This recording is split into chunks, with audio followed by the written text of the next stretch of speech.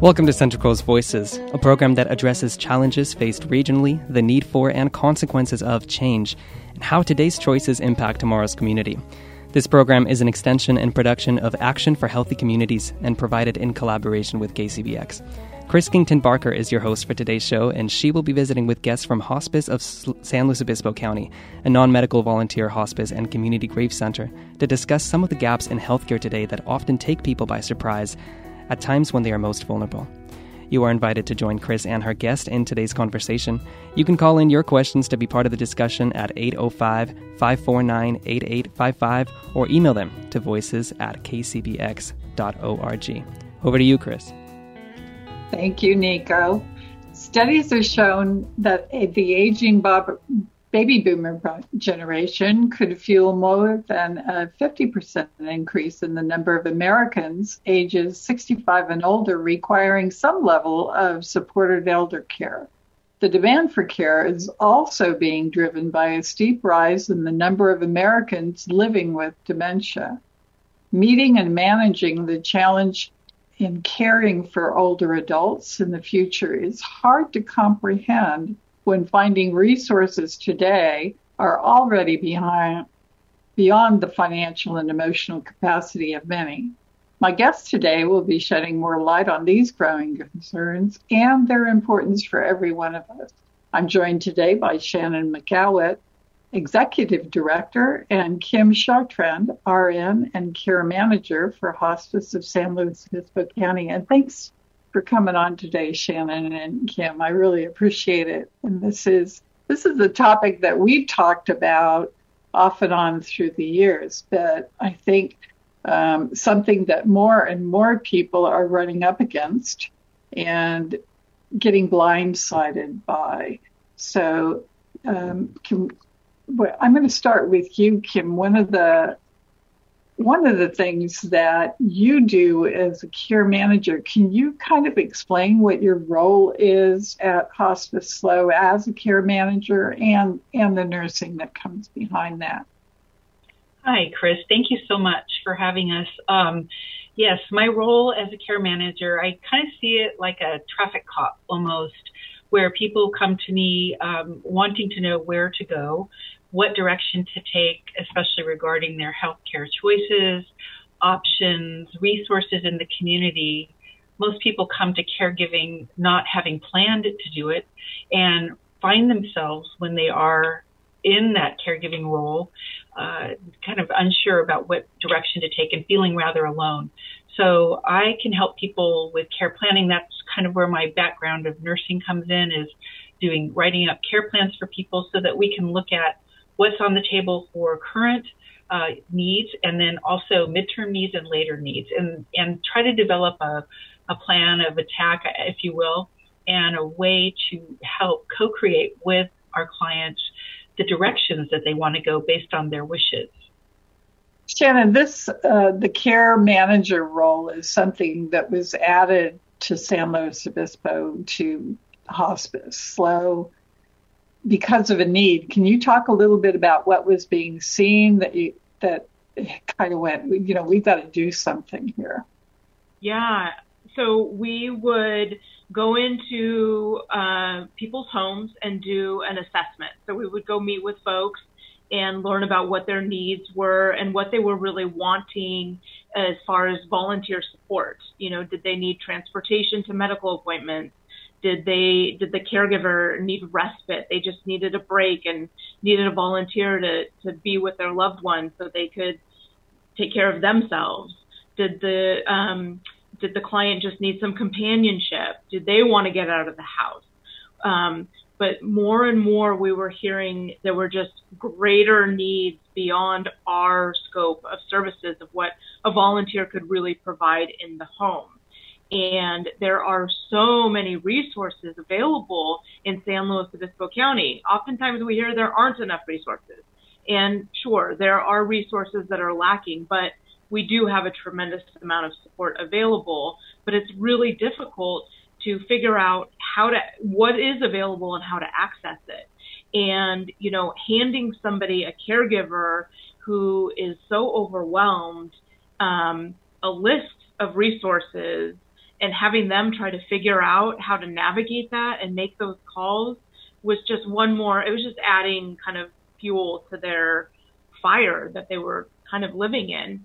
And so this care manager role was really that piece that kind of filled in that gap where we could continue, we could do the assessment, we could match these folks with a volunteer so they could get some support that they were needing. And then the care manager could come in and really do this care planning, identify what resources did exist for their particular situation, and not only hand them a list of resources, but actually make the referrals for them, follow. And then what I love about the care manager piece is that she is following up with these families and the caregivers and checking in on them. Hey, I made this referral on your behalf. Did they reach out to you? Have you been able to connect with them? Did you make this call? Is this resource actually working out for you? Do you need something more? And so she's able to keep, connecting with them until they, maybe don't need her to connect with them anymore. Or when they know that that care manager is here for them. And so if something comes up before she calls them, they know that they have someone to call. So they've got their volunteer that's coming and supporting them and has eyes in the home with them, but the care manager is also helping them navigate those resources, planning and preparing for next steps, and helping to fill in those gaps that we're really missing. And, throughout the pandemic, and then as we're, sort of inching our way out of that kind of catastrophic, this is needed more and more for people who have been living in catastrophe for years now. Yeah. And don't know where to turn. Absolutely. And Kim, let's talk a little bit about some of, when people talk about gaps in our healthcare system, we have a system that has different components. And when people talk about continuum of care, they're talking about different levels of care. But there are spaces in between those. Can you kind of walk through those spaces for me? If someone, let's say someone fell, and an older person fell and went to the emergency room and had a hip fracture. Can you kind of walk me through what the scenario would look like for that person and where those gaps might occur? Sure, yeah.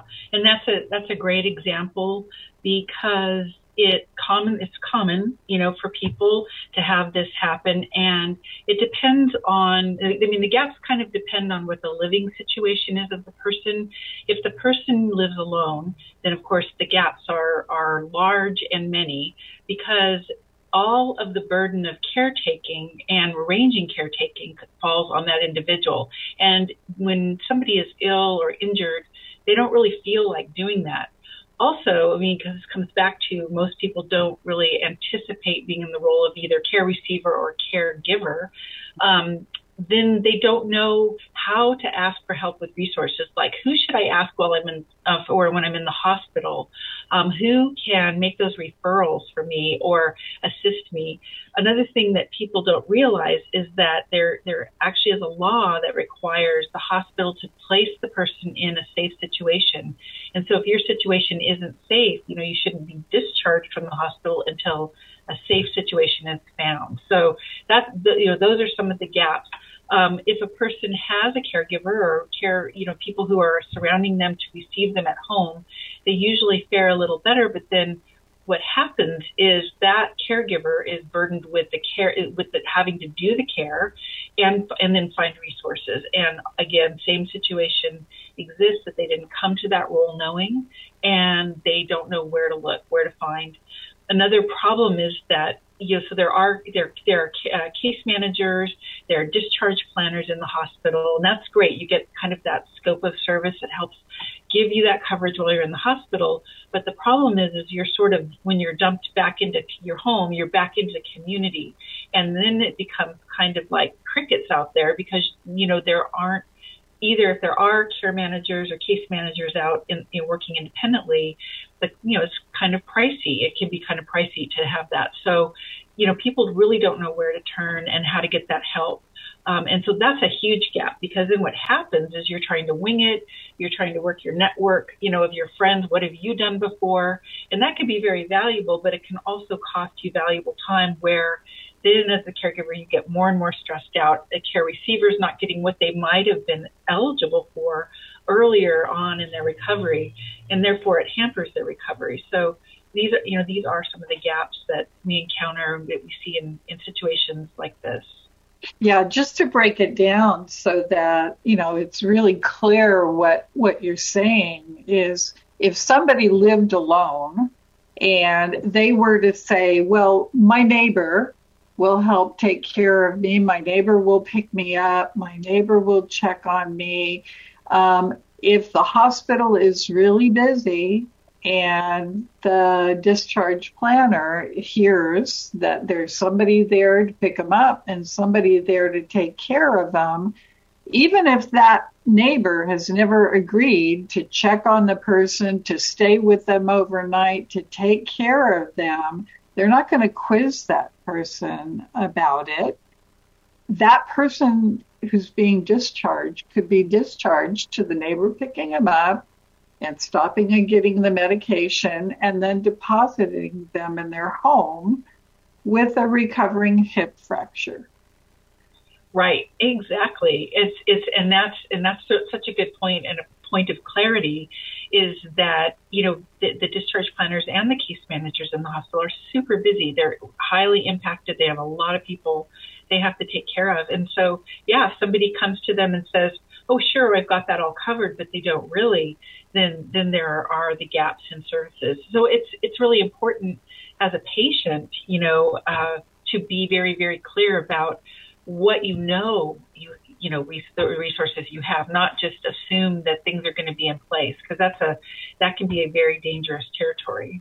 And in fairness, too, if someone had a hip injury, a fracture, it's an assault to the body, they're not going to be thinking clearly, and their motivation is going to be, I want to go home.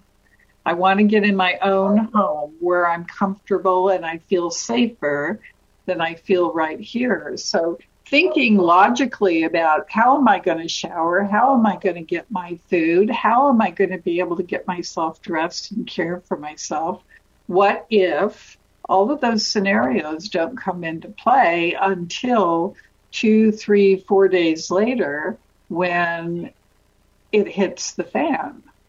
Right, absolutely. And then that adds an extra layer of stress to the person, because you are picturing yourself when you go home of living your life like it was before you had the injury, or the sickness. And so you think, oh yeah, I can do that. I've done that before. And then you are hit right up front with the fact that you cannot do that anymore. It's like, wait, I can't get myself dressed. I can't bathe myself.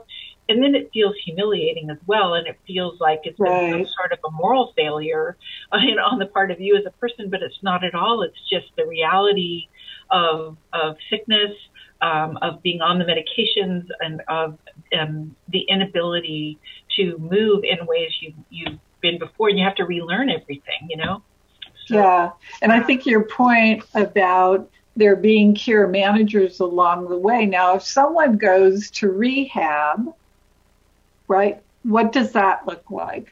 So they say, no, I don't have anybody, I'm going to go somewhere else. Then what? If they end up going to rehab, that can be very helpful, because it's a stopgap to getting physical therapy, where you've got clinical people watching over you, assisting, encouraging you, and having that kind of feedback of like, yes, how you're doing this correctly or you're not doing this correctly. And then it also gives time to see, how the physical therapy is going to go. So can you live independently?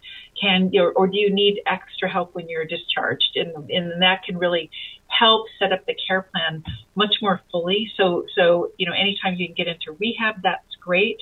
Part of the issue that brings in the pandemic, having it not be an emergency anymore, what Medicare is going to be going back to is that 3-day hospital requirement. So you have to be admitted to the hospital for a full 3 days before you could be discharged to some sort of subacute kind of care, for that rehab. Now, if you're in the hospital, in the ER or just for a couple of nights, they're going to discharge you to home. And now they'll set you up with maybe home health physical therapy. That's great too, but it's even better if you can get the rehab level of therapy, because it's a little more oversight and it makes for much more improved care planning. And again, with going back to pre-COVID, pre-emergency, if a person goes home before that 3 days of hospitalization, and they find, I can't do this, right? Or the family finds, oh my gosh, we made a mistake. We can't do this. She really needs, or he really needs, to be in a care facility for longer to take care of them. And then they go to try and get them in the care facility. It now costs a lot of money. Yes, it does. Yeah, I don't think people realize how much it costs to be in a skilled nursing facility, even how many thousands of dollars per month. It's around $7,000 a month to be in a skilled nursing facility. And after the 2-week or so rehab period, then all that cost falls on the shoulders of the individual. And that's what some people also don't anticipate. If you have to stay a little longer at the skilled nursing facility, then it's like that burden falls to you to pay out of pocket. And then the other complication with facilities, as we were talking before the show, is that if a person has a diagnosis like dementia, and they need skilled nursing facility level care, it's really very unlikely to be placed here in the county, and people are having to go to the Bay Area, LA County, and San Diego County in some cases to receive that kind of care. So that's something that people run into and don't expect. Yeah. There's a lot we're going to be talking about. I'm Chris Kingdon Barker with you for Central Coast Voices on KCBX, your Central Coast listener-supported radio station. The voices with me today are Shannon McElweth, Executive Director, and Kim Chartrand, RN and Care Manager for Hospice of San Luis Obispo County. We invite you to bring your comments about today's topic into our discussion, or questions for Kim and Shannon. What's been the most difficult part of your caring for a loved one? You can call us at 805-549-8855 and submit your question, or you could email us at voices@kcbx.org. Kim and Shannon, also, when we're talking about what are some of the most frequent things that people are surprised about that Medicare does not cover, or that their insurances do not cover, and they think, I'm fully insured by Medicare. It covers that. Well, I think one of the big ones is caregiving, like paid caregivers in the home. Most people want to stay home and be home. And at a certain point, a caregiver can only do so much, and they need a break, they need respite, and they require more support, and they need to start paying somebody to come in. And that is all out of pocket. None of that is covered by insurance or Medicare. And it's quite pricey. Yeah. And Kim, you were saying before the show, it's gone up quite a bit since COVID too. Mm-hmm. What can people expect to pay if they have to hire for outside caregiving?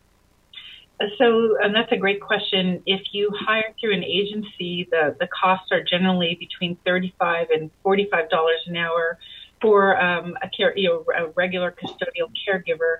If you need RN or LVN level care, that of course goes up from there. And then, if you hire a individual who is doing this on their own, usually their fee is around $20 to $25 an hour. But the issue is with that, you have to do their background checking, you have to do the scheduling. So the agencies, they do the background vetting, they make sure to do the scheduling. So it's it depends on how much your time is worth and how much money you have. We've calculated that if you did need somebody 24/7 in the home, it could cost $20,000 a month or more. I know that facility, care is also very expensive and out of reach for many people. But just assuming that you're going to do this kind of care at home for a reasonable rate is unfortunately not possible. And as Shannon was mentioning also before the show, that there are 4-hour minimums usually when it comes to providing this care. And sometimes people really only need an hour or two, like in the morning and at night, maybe to just have some help and assistance or maybe some showering help. And that's something that Medicare doesn't pay for anymore from the home health side of things. They used to pay for home health aides. Now that kind of service is only paid for at end of life when somebody is on medical hospice care. So, that's another benefit that used to be present but is not. So people might assume that their insurance pays for that kind of service too, bathing, but that it doesn't. And you mentioned in-home hospice care and medically certified hospice care. There's some real confusion about what is covered or not covered on hospice care and how long it's covered on hospice care. Let's talk a little bit about that. Your organization is a very unique one. It's very unusual in that it's a volunteer model, and there aren't very many that exist like that, correct? We are one of 22 non-medical hospices left in the country. Yeah. And that, a lot of that comes down to funding, essentially. Because we're non-medical, we do not bill insurance, and we actually are not allowed to charge for any of our services. So we depend on the community fundraising, grants, donations, bequests for our funding completely. And we have managed to survive in this beautiful community for 45 years on that model. And that is, I think, a tremendous gift to this community that we have this model along with the medical, model of care as well. And what I'll just mention is Kim's going to talk, about what medical hospice covers and the benefits of medical hospice, which we 1,000% support and encourage everyone to engage with as soon as, you're eligible to, because it's a tremendous service. But for us, because we don't fall under Medicare, you can start receiving our support at time of diagnosis, where we provide in-home respite for caregivers, companionship, and we are also a community-wide grief center, meaning that we offer grief counseling and support groups to anyone in SLO County who is experiencing grief due to the loss of a loved one, or including anticipatory loss if you are navigating the pending loss of someone or yourself facing your own death. We are here to support you through that process, including, by the way, the loss of animal companions. And Kim, thank you, Shannon, for that. And so you work in tandem. Frequently you may see someone much earlier than they would enter onto a medically certified hospice. And with a medically certified hospice, what kind of resources can a person expect to receive that could be really helpful? Yeah, it can be very helpful. There's such a misconception around medical hospice. Everybody feels like that it automatically means that my loved one is dying, that it's near death, that they have 6 months or less to live.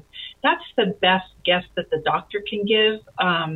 But it's kind of like what happens is people get recertified.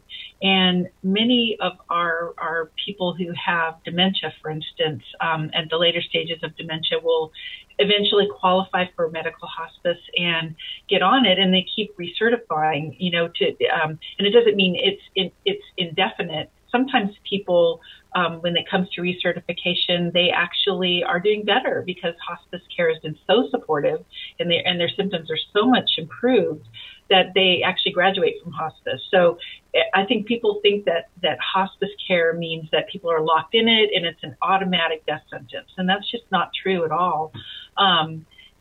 It's there to support people in life and comfort. And that's the whole meaning of the word hospice anyway, is it's about comfort. And so a person who does qualify for medical hospice, we encourage people to get on as soon as they can possibly qualify, because you don't have to stay on it, and you can change your mind. You can say, yeah, I'm sort of done with this. I don't want to do this anymore. But there are medical directors. Every hospice that's certified by Medicare has to have doctors. They have to have nurses, counselors, social workers. There's pharmacists that take care of making the comfort packs. There are hospice aides, which are the home health aides that provide the bathing. There's spiritual support, and there are also volunteers. So it's also a Medicare requirement is to have volunteers. So in addition to a hospice volunteer, a medical hospice volunteer, oftentimes people have been working with us for maybe, years before they actually go onto a medical hospice, so they can keep their volunteer, and it just adds volunteer time at the end when maybe their caregiver or that person needs more support. I'd like to add that medical hospice and our hospice, it is not just for the person who is dying. This is support for the entire family system. And the other misconception, I think, about hospice is that hospice is going to come in and stay there and take over your house and your living and be there 24/7. And that's just not the case. It's actually far from it. The idea is that hospice comes in and provides the tools, the equipment, and the support, and the education and the empowerment. So they are educating and empowering the family and the support system to care for their loved one in their dying process. Mm-hmm. So that, the family can be there and support. And then if they need to call and get nurse support or spiritual support or any kind of support, they have they can call the hospice, and then they can come to the home and help navigate that. And of course, come and continue to check in. But it is by no means they're there to stay and help you through the dying experience. Yeah, and I think the other side of that is that, a statistic from Medicare itself is that for the licensed staff of a medically certified hospice, it's average 2 hours a week that they actually interface in person with the person on hospice. So it's not any more than that. There is support through phone support, but it's not going to be that someone's going to be planted in your home. The family or whoever's designated to take care of that person in the home is the person that's going to be administering the medication, watching for signs and symptoms, reporting back to the care team, and doing all the heavy lifting of taking care of that person all the way through the end of their life, unless they hire round-the-clock nursing care. So it's very different. So we're going to take a break right now because we want to go back to Nico and give him something to do. And we'll be coming back in just a few minutes. Thank you, Chris. I'm Nico Vignola with a look at the KCBX community calendar today. Come out and check out Forbes Organ Series, Felix Hell to Hell in Bach, at the Performing Arts Center, San Luis Obispo on Saturday, February 18th from 7:30 to 9. Felix Hell is one of the most respected concert organists in the world and is known for his diverse and innovative programming, drawing upon a repertoire covering 5 centuries, as well as frequently collaborating with composers on new music for the organ. For tickets and more information, visit calpolyarts.org. We'll return to Central Coast Voices right after this. I'm Maria Hinojosa. Next time on Latino USA, we go behind the meaning and the making of a polarizing Puerto Rican classic, a salsa song with a dramatic, topical ending right at the height of the AIDS crisis. I can love a song musically. It's just I hate what the song does. Not even what it says, it's what it does. That's next time on Latino USA.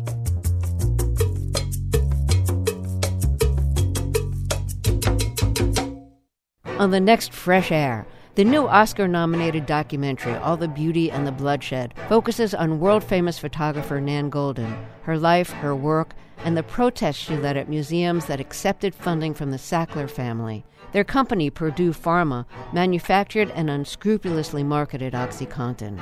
We'll talk with Goldin and director Laura Poitras. Join us.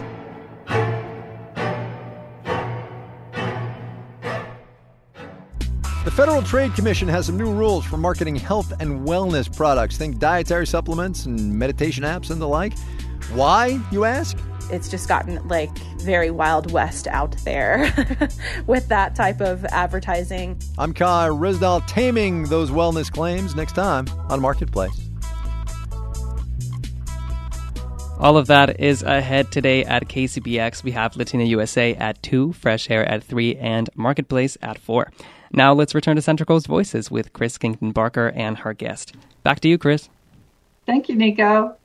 Welcome back, and welcome back to the voices of Shannon McGowan, Executive Director, and Kim Chartrand, RN and Care Manager for Hospice of San Luis Obispo County. We've been talking about some of the gaps in services and some of the surprises that come with taking care of family members who need extra care, elderly family members who have a serious illness and require help. And all of that can happen at any moment. It's not something we plan for. We've been talking about how that challenges and what some of those hiccups are that can be really costly. Something I wanted to talk with Shannon and Kim about is how sometimes these things come up because we just really don't even have the connection anymore by living close enough to keep an eye on our own family.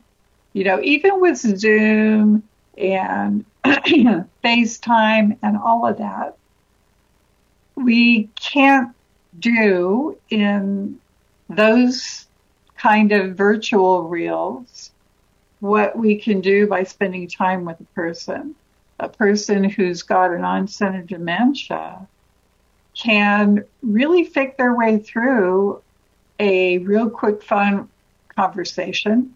I know my dad used to do this. And could make it seem like they're a lot better off than they are. Can you talk a little bit about that? Yeah, not only that, a person can fake their way through a long holiday weekend, and really rally up and honestly exhaust all their energy and then really plummet as soon as their family leaves.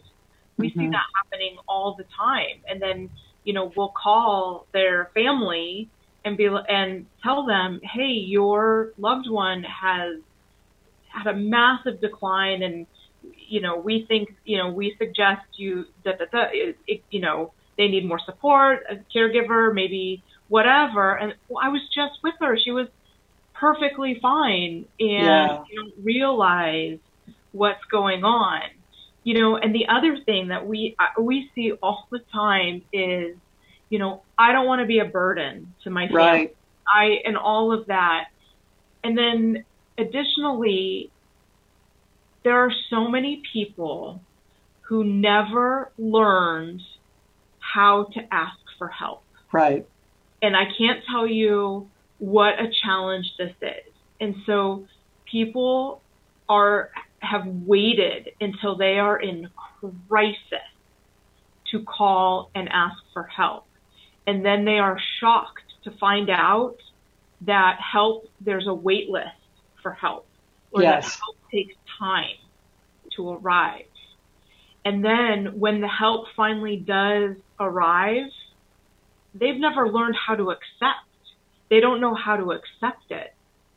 And sometimes we'll turn it down. Yeah. And so a lot of people are just their own worst enemies, and they don't, and then on top of all of that, there's death phobia and end of life. Nobody wants to talk about any of this. And that would, just talking about our wishes, what would be helpful. And honestly, if we don't want to be a burden to our loved ones, communicating, transparency, and talking about how we want to be treated, what we want, what our wishes are, so that our loved ones know and can make those decisions and help support us in that way, that is unburdening us. Yeah. When we're talking about pre-planning or advanced healthcare planning, I'm assuming you're talking about running into people that have done none of that. Even people with chronic diseases or terminal illnesses don't write down their wishes, don't assign someone to make choices for them when they can't make it for themselves. And that's the burden.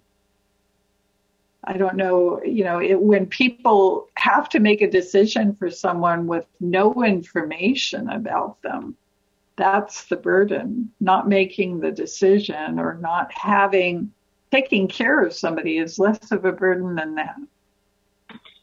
Yeah. I'll tell you a quick personal story. My aunt lived locally, and for years, I tried to get her to do this work for me, with me, and do an advanced healthcare directive. And she wouldn't do it. She wouldn't do it. But she always said, "You're going to take care of me in my old age, right?" Yeah, but this is the work. I need to understand how you want me to take care of you. What does that mean to you? What does this look like for you? We need to talk about this because I have limitations as to what I can actually do. So let's talk about this. Oh, no. And then the time came, and one thing led to another, and she still wouldn't have these conversations with me. And then there we were. She ended up in the hospital, and she was dying. And I was forced to make a decision without much clarity about what she really would have wanted. And I made the decision, and I feel firm in that, but it wasn't easy. And I have to live with that. Yeah. Whereas if we just had the conversation, I could have made that decision with confidence and knowing, I'm doing this for her because this is what she wanted, instead of it being, I think this is the right thing to do given the circumstance that we're in right now. Right. And how many people come across that kind of a situation? It's astounding. Yeah. So is that something that through Hospice of San Luis County is provided if people were finally in a position of wanting to do an advanced healthcare directive and don't know? It's, how do you do that paperwork? I mean, it's a lot, or it seems like a lot. It's a lot of thought to go into it. It's a lot of thought, and for a lot of people, it's information they've never considered or thought about, and in fact have really avoided for a long, long time.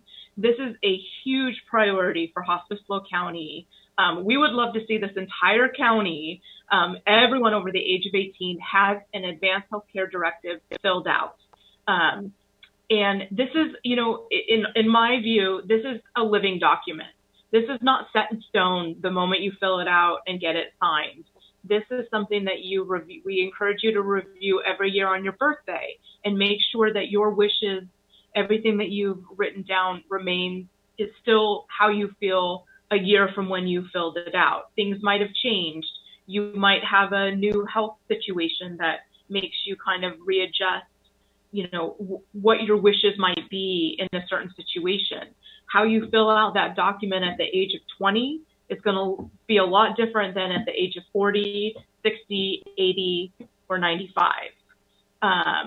But it is such a gift to have it written out, what you would want to have happen if you were in certain medical situations and you couldn't speak for yourself, what you would want to have happen and who you're designating to make sure that happens.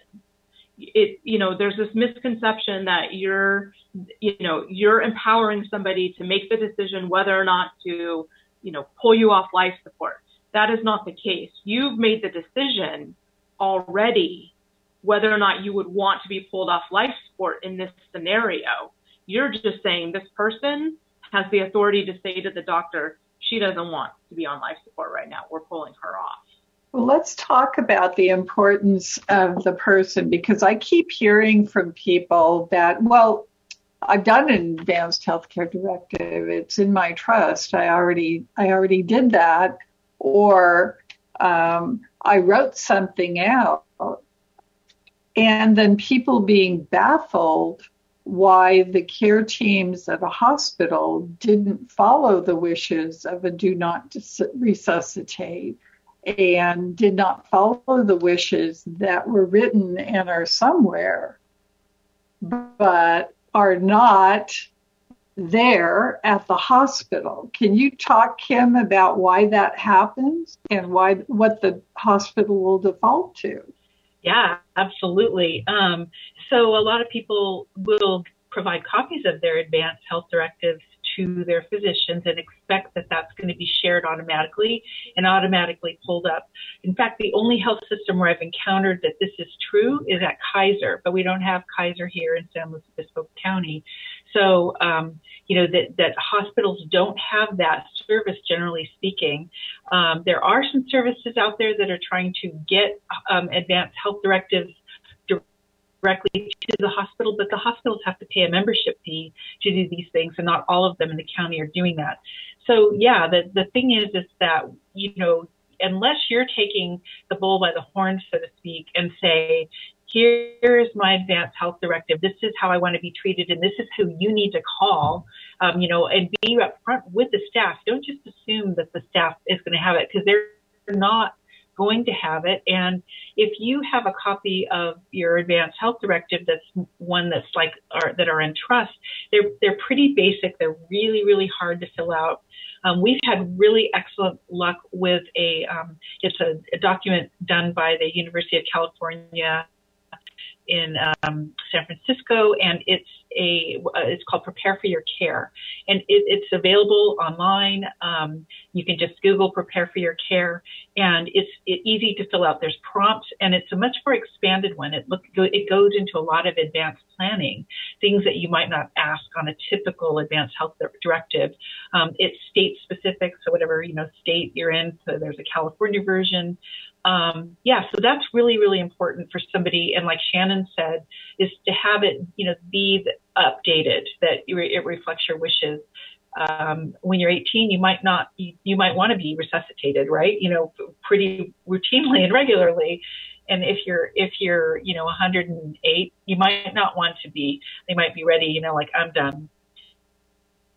But, there was another question you had in there. It's about the alignment of who you would choose as your spokesperson. Right, exactly, and that's the most important aspect is who is going to be your healthcare proxy or agent, because if it's sometimes people automatically put their spouse or their partner, and what happens is that person might not want the role. Number one, they might not be able to speak adequately for you because they might have different interests. So you're going to want to choose somebody. Actually, you're going to want to choose at least 3 people to have, a bench, basically, that will uphold your wishes no matter what, and are going to be able to interface with the medical staff. Because the thing about being in the hospital is they're going to automatically revert to resuscitation. So if you have a do not resuscitate or, wish on your advanced health directive, that unless that's specified to them clearly, that's not what's going to be honored. My grandmother had this experience. This was many years ago, but she did not want to be resuscitated. And my mom, who was her proxy, wanted her to stay alive. And so she ordered them, said, yes, thumbs up to resuscitation. And later on, my grandmother said to me, she goes, don't say anything to your mom. But she says, I'm so sad that I woke up, that I'm here. I was done. She had a lot of chronic issues and was in a lot of pain, and she'd made peace with her life and wanted to be let go, but my mom wasn't ready for that, and it made a selfish decision, Right. And it's so easy to do in the spur of a moment without considering the other person, because you consider from your own heart. Yeah, absolutely. Let's talk about, we talked about long-term care, and you had mentioned that in long-term care, sometimes if people are placed in a long-term care facility, and there may be dementia involved, but even if there's not, sometimes the facilities are full, the larger ones, and placement is actually made outside the county. Even if family lives in the county, which is kind of harsh, but necessary. Can you talk about the different options for long-term care for folks who can no longer live in their own homes? There isn't the possibility of them living with relatives. What are some other options for living situations that keep them safe and protected and are affordable, perhaps? Yes, and a lot of people don't know what all is there. People will say assisted living, and they sometimes assisted living, they don't realize that the assistance that a person receives in assisted living is paid on a tiered basis. So you have a baseline amount. If you can live independently, that's great. But then if you need medications or laundry or different things, then there's surcharges on top of that. So that might not be a really good option for somebody that needs more than independent, kind of living, or needs more than, they need more consistent care, I guess I would say. And if the skilled nursing facility is not an option because of either that you can't be placed, for long term in there because of the, the requirements of the facility to have a space available for rehab patients. There's another option that's called, commonly known as board and care. It's residential care facilities, RCFEs is what they're called. These are smaller homes that are licensed by the state that have administrators and then care providers that are on the premises, depending on the facility, 24/7. So that if a person does need that kind of care and they don't have a lot of nursing care, but it's more custodial care, then that's a great option. And it's generally more affordable than some of the facilities around. It can range in price for sure, and we're talking, many thousands of dollars, but it is the kind of thing that is an option that people don't often think about. And it can be a nice option for the care receiver because they are generally more home-like experiences. So that's something for people to consider. Does Medicare pay for an RCFE? No, Medicare does not pay for any of those things. So assisted living, memory care, or the RCFE/boarding care situations. Sometimes long-term care will pay for those things. If a person is receiving veterans VA benefits, sometimes they will pay for these facilities as well. But you have to pay out of pocket and show that you need this care before that insurance or the VA will kick in. So This is all out of pocket for people, and that's something that can be hard from a financial standpoint. Yeah, it really sounds like, and this still exists in other countries, but the multi-generational living circumstances that we as Americans and independents really drifted away from, our system never evolved away from it. So we created, this may be me waxing on, but we've created a culture of dividing that up without creating a way to support without it.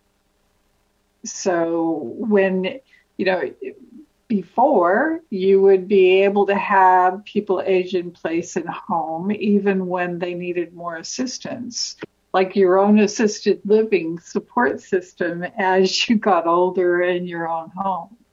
And now even homes aren't built for people to age in. We started building a lot of stairwells and stairs and, multi-levels, which are death on arthritic people who have a hard time navigating through that. It's just, we're creating this jungle. What do we do? What do we do? Well, and I think that does offer an opportunity, is that people don't realize, I think, that the social aspect of health is probably the most important. If people are not socially connected and don't have social support systems, study after study shows that their health is less optimal than people who might have all the money in the world or might have, all the care opportunities in the world. So being socially connected is hugely important. And that would be something that I would love to see come back into favor, is that we as a community and as families, that we start to embrace this as sort of normal, instead of being shocked that, like, oh, somebody needs care, and then, and kind of freak out. It's just like, hey, yeah, this is what we do. This is how we are. And how can we support that? How can we support the education? The Family Caregiver Alliance up in the Bay Area has a wonderful thing on YouTube that's called the Caregiver College. If you get on YouTube and just throw in the search Caregiver College, there's this whole multi-part thing about different kinds of caregiving, basic caregiving that most of us weren't taught how to do, but it shows you how to do it and kind of strategies so that hopefully as a caregiver we can kind of understand what we're doing. Yeah. I think it was Katie Butler in her more recent book when she was talking about aging, and when she was talking about also as we get older that an important factor of that is to develop relationships around you with multi-generations. Because, and I think you folks are seeing this, that the people that become the most isolated are perhaps the people who have maintained relationships only with people in their own age demographic. And as we get older and we're entering our 80s and fewer people are surviving their later 80s, we become more and more isolated. Whereas if you've got, and your neighbors who are in their 40s, and your neighbors who are in their 50s, those are the people that are going to be able to help you out when you've got a bad hip and you can't drive and you need medication or you need support to go to a physician. Your friends who are also 88 and 89 probably aren't going to be the best relying on them for transportation and, hauling groceries and doing the things that you can't do, right? Right. I mean, I think that, and what we tend to diminish the role of younger people, yes. They want to help, they might want to be involved. There are things that they can do and things they want to do and ways to help. It doesn't mean they have to help for hours and hours at a time every day and doing the really gnarly caregiving, but they can do a lot of things and they want to do a lot of things. And this normalizes caring for one another as a community, Yeah, the intergenerational energy that happens with it. In countries where they take college students and they live with the elderly as room and board, and companionship, that helps the college student not have the taxation of trying to pay for room and board while they're also paying for college. And it helps the older person in having a companion and learning new things and sharing information. And it's an incredible experience for both. It would be great. Yeah.